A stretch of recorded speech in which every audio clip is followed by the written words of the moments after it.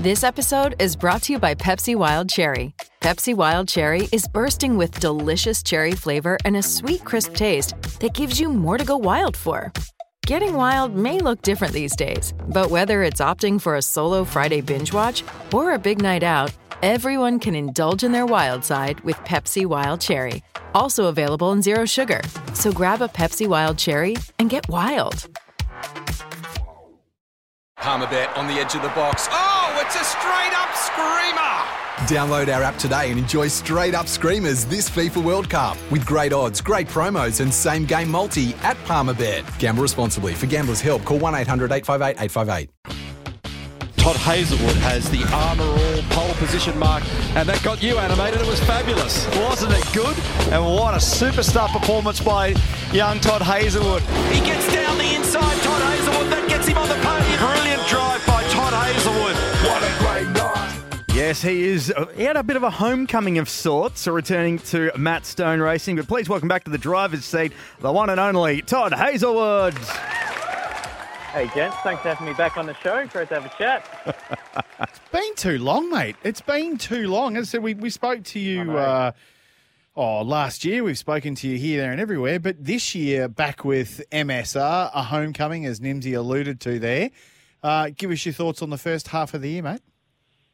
Yeah, look, to be honest, the first few rounds of this year were really exciting. Obviously, it was a huge deal for me to step back into the team at Matt Stone Racing, and we're really pleased with the first few rounds of the year and consistently inside the top 10, couple of top 5 to start off the year. But to be honest, the last couple of rounds we've just lost our form. We need to get a bit of mojo back, and no time like the present. We're keen for this weekend. We've just come off the back of our second test day. Keen to get stuck into Sandown this weekend. I tell you what, mate. The first part of the year, you guys really impressed both of Matty and I, and I think a hell of a lot of other people. I mean, you guys were on it. You were qualifying in the top 5, racing in the top 5. I think Jack he was front row, wasn't he? At SMP, wasn't it? SMP and also Tasmania, I think. But mate, Tassie, we shed the first 2 rows, so it's been a good start. But where do you see what's changed? Do you think that the others have just maybe jumped a little bit ahead, and you guys have stayed stagnant, or have you? We all see, and we all, me included, have been in a situation like that before, where you're all working just as hard and you're driving just as hard and you're doing everything behind the scenes right, but it's just not translating to results. I mean, normally when you get that rolling like you had at the start of the year, you can continue that. But do you think you'll be able to get that back by especially by the end of the year? Yeah, look, I certainly hope so, guys. That's the aim. You're only as good as your last race, and the last few races haven't been great. So. As I said, we come off the back of only our second test day of the year just last week. We got a lot out of it. So, to be honest, the car's been fast for us at rounds that we haven't had great results. It's just been a few too many little niggly errors that have really got in the way of letting us being able to capitalise on the car that we've got. So, in particular at Darwin and Townsville, we had a few gremlins on car 35, but car 34 with Jack LeBrock, he was still consistently in the top 10 and in the top 5 in the shootout at Townsville. So I think probably outside of probably the Bend and Winton, every round we've had a car capable of being inside the top 10. So that certainly is keeping me motivated, even though we've had a couple of poor runs in the last few rounds. But hey, there's still plenty of fire in the belly, and I've still got high hopes for the back end of this year. We're getting into the final 5 now, big marquee events. No better time than the present to try and aim to get that team's first podium. I feel like we started the year, as you said, we had that momentum rolling, but it's also given us a bit of a slap across the face of what we need to improve and work on, and we've hopefully ironed out those few creases in the pavework, and we can finish this year off strongly. Mate, you mentioned we're in the final 5 coming up with the marquee events. Of course, the Bathurst 1000 is coming up, and just announced that you're going to be partnering with Jada. No, Jada, the Juice. You love saying that, don't you? The Juice. The old Juice. Because, and I'll tell you the reason why. Because if you go up and down... You like juice? Our drive... Yes. Jayco Caravans? Yes. I was once sponsored by Grove Fruit Juice. If you go up and down our pit lane, right, there's no real crazy nicknames. Like, J-Dub, Jamie Whincup used to be J-Dub and, Chazzy Mozzie's the Mozzie, but there's no one like the Juice. Yeah. So I like saying Jada no Jada the Juice. Tell me what you like about him, mate, and how you're feeling coming into the Enduro. Yeah, pumped for the Enduros. I've been pushing to obviously have Jaden in my corner since he announced that he was doing a wild card. I put a lot of value on those guys being able to get the opportunity to do a wild card, get amongst the main field and really show what they can do.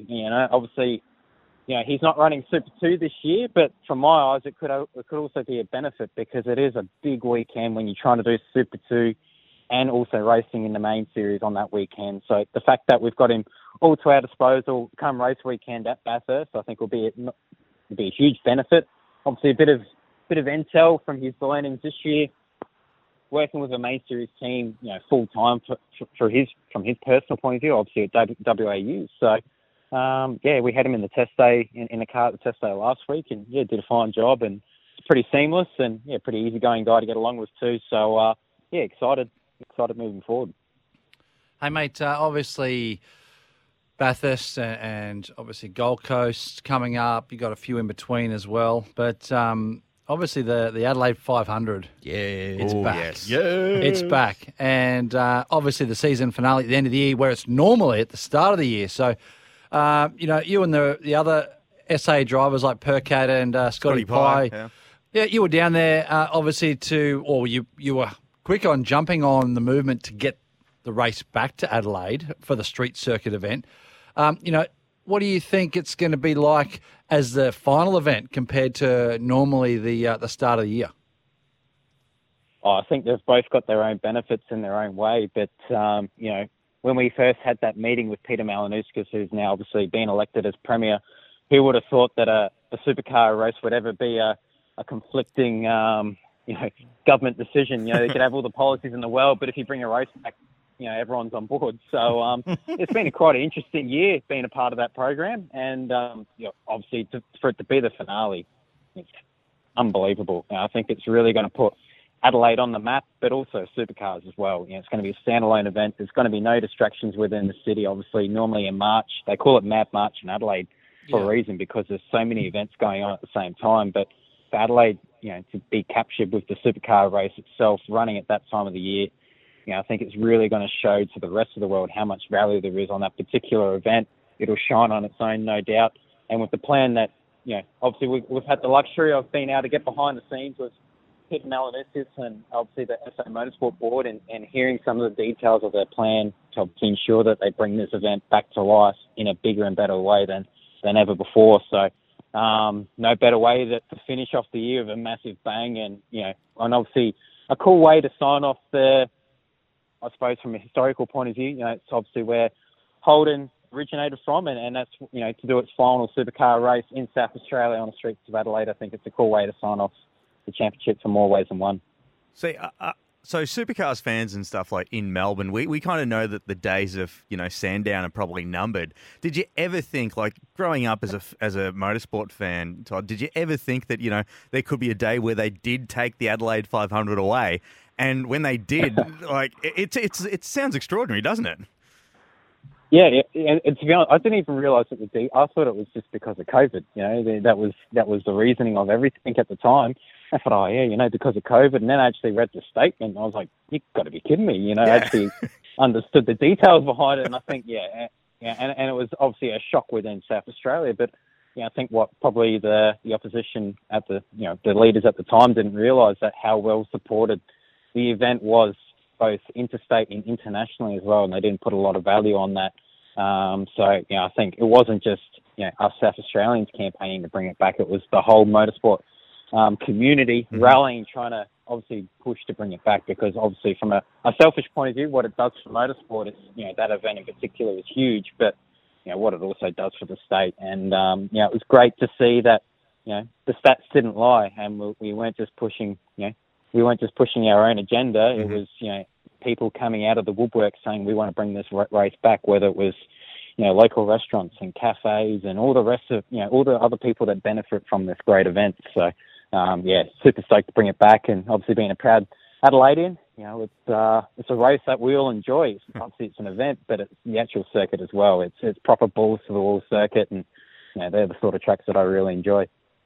And they've brought it back as the last race, so you've gone from blindingly hot at the first race to blindingly hot at the end of the year. So thanks, Supercars. Exactly. Mate, one of our listeners, a great listener, he listens to a bunch of stuff that we do, Mo from Warrigal. Good on you, Mo. He's texted in, he said, "Hey, Todd, I've been a fan about how you go about things from when you first had your helicopter crash at Sandown." Just to explain that, Todd hit the wall very, very hard and helicoptered through the wall down the back straight. It's when he backed into John O'Webb, wasn't it? Absolutely, yeah. And then 30 minutes later, you jumped into your Super 2 car and from memory got yourself on the podium. How do you go about preparing your head after a crash like that to perform and be confident so quickly after? Good on you, Mo. How do you prepare after something like that, Todd? Look, I think I was in a pretty lucky position where I had the opportunity to jump in another car straight away, and there was a lot of motivation to get back in that car because I was leading the Super 2 championship and starting on the front row next to my championship rival. So if that doesn't get you out of bed and motivated, then nothing will, I think. I had a pretty strong reasoning, and obviously the luckiest part was that I was uninjured. So once I knew I was able to just dust myself off, and Brad sort of reiterated that there was no hard feelings, and sort of reiterated that it wasn't my fault, because at the time I had no idea what had happened. All I knew is I'd gone flying and went upside down and the car was toast. So, for more reasons than one, it wasn't a good headspace to be in. But, lucky I was, as I say, cliche comment, it's get back on the horse and have another go. But probably afterwards, the wave of emotions was probably the hardest thing I had to deal with getting over. But as I said, I had a goal in mind, and I was never going to let anything get in the way of that, because you work too damn hard to be in that position, and I was never going to let anything get in the way of me trying to get back in that car and try and put together that championship, which we did in the end, which was very lucky to be able to do that. Yeah, and I think that's the race being so close to the Super 2 race being so close to the accident time, probably didn't really give you much time to sit down and reminisce exactly what happened, to be fair. So you're rushed off, and then literally not long later you got checked over, and I know you had to change your suit because you had mud and crap all over you from the rollover, and then just straight back in the next car and ready to go. So I think it's probably a good thing that you didn't have a few hours in between to mull over it. Yeah, and go back through the socials exactly. and have a look at what actually happened and all that sort of thing. So it's probably a good thing that you could just then focus straight on the Super 2 start and doing the best job you could there. Yeah, exactly. You're dead right, Steve. And it was a bit. I remember getting back from pleading with the officials and obviously the medical team, who looked after me greatly, but my heart rate was going through the roof because I was just so paranoid about missing the dummy grid to the Super 2 race. That's all I cared about.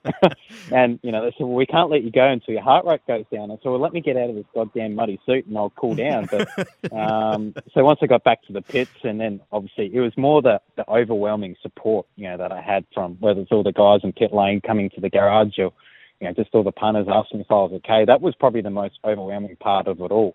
So once I remember sort of driving the cars to the dummy grid, and I actually got cleared on the dummy grid by the medical staff, so that I was clear and fit to race. So that sort of highlights how close I was to obviously missing the race, but thankful enough I was able to get on with the job and get it done. So like as you said, I didn't watch any replays or anything until the Sunday night. I remember I was sharing the same room as my engineer, Wes McDougall. I heard him watching it on his phone, and he's sort of like, oh, shit, I wasn't meant to watch it in front of Todd sort of thing. And I said, oh. And I remember him, he sort of like looked at me sheepishly, and I'm like, oh. And he's like, have you seen it? Yeah. I'm like, nah, I haven't seen it. And he goes, pretty spectacular. Have a go at this. He said, when you're ready, you should watch it. I'm like, so it's sort of funny looking back at it all now, I guess. But yeah, look, at the time it's not nice, and that's the game we're in. If that scares you, then you're in the wrong game, I guess. Absolutely.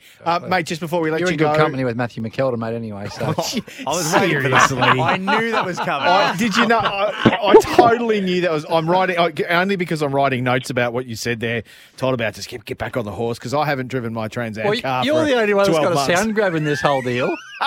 I do have a sound grab about me going into Matt McKeldin. Oh, thank you, Nimsy. There you go, mate. Just before we let you go, Gen 3, you had a crack in the new whip at Tail and Bend. Give us your initial thoughts of the Camaro because that's where you're heading next year, we believe, with MSR. Yeah, that's it. Yeah, signed up with MSR and obviously the Chevrolet program, which is exciting. And to be honest, guys, I loved it. I was really impressed. Obviously there's been a lot of comments and critics about Gen 3, but I was, generally impressed. I had a smile from ear to ear when I drove it. I love the torque in the motor, the way it comes on under the throttle, but it's still a well-balanced package. It still does everything that you want from a race car point of view. It's not this big, slippery, sideways, out-of-control boat that everyone's talking about. I felt like it's still well-balanced. Obviously, we drove it at Tail and Bend, so if you're ever going to feel what the car's going to do, you're going to feel it in effect around those corners there, being high speed, flowing, had really good feel on the brakes. So I think from a racing point of view, we're going to have the opportunity where we can, we're going to have the tyres going to be slipping up on exit. We're going to have the opportunity to get a run on people. But we've also got confidence on the brakes, which I was a bit worried about with the Gen 3. I thought, if they're going to make the car that loose and slippery, it's like when they put us on a hard tyre, all of a sudden no one wants to pass each other because we don't want to lunge and come from a long way back like we do on a soft tyre. So the fact that I think it's going to be on a decent tyre next year, we've got a good brake package. The tyre's still usable, but obviously a reduction in aero, but it's well balanced. So you can still get racy, and I'm excited. Obviously there's a lot of work that's supposed to be done behind the scenes. It's well documented, and there's no question about that. But myself and the team, we're pushing really hard to ensure that as a team and as a program, we're best prepared for Gen 3 next year because we see it as a golden opportunity to obviously come out and start the season strong if we position ourselves well. And it's a great equaliser. Everyone starts from scratch all of a sudden. We've had the same equipment now for nearly 10 years, and we're literally fine tuning the thing with nothing at the moment. We're literally scraping the bottom of the barrel, looking for the last little half a tenth that we can find. So starting from scratch, all new tricks, and I love the engineering, mechanical side of our sport. So I'm excited. Did Jack LeBrock get a chance to drive that thing? Because pretty much every bit of footage I saw was him filming you in the car. I reckon he spent more time on his phone filming you driving around in the Camaro than he actually spent in the Camaro. Well, we basically did half the day each. So he was in for the first half of the day, and I was in for the second half. So we both got about, I think, roughly 50-odd laps each. So it was a really good day. The car pretty much ran faultlessly. So I was pretty happy, and as I said, felt like I put my own critics to bed in my own mind. I was obviously going into the test day eyes wide open, because obviously there's so much speculation about the car, and for good and bad reasons. But to finally get a taste and know what we're going to be signing up for next year, I think the sport's in a good place. I think at least you fit in it. It is tight, and you guys know how short I am. I'm probably one of the shortest guys in pit lane, so I was like, you're not short, mate. You're concentrated. That looks. I looked at Jack and I thought, that looks like fun, doesn't it? Just be glad you don't have to team up with like Garth Dander or something for the Enduros. But Todd, you've been bloody generous with your time this evening, mate. Go well at Sandown. Hopefully we'll see you trackside there. And we'll chat to you soon here on the driver's seat. Good luck with Bathurst in the remainder of the year, and hopefully you can finish off strong. Thanks, gentlemen. Appreciate the chat. Always good to catch up. Want to witness the world's biggest football game? Head to iCanWin.com.au, predict Australia's score with a crystal ball, and it could be you and a friend at the FIFA World Cup Qatar 2022 semi-finals, all thanks to McDonald's. Maccas, together and loving it. TNCs apply.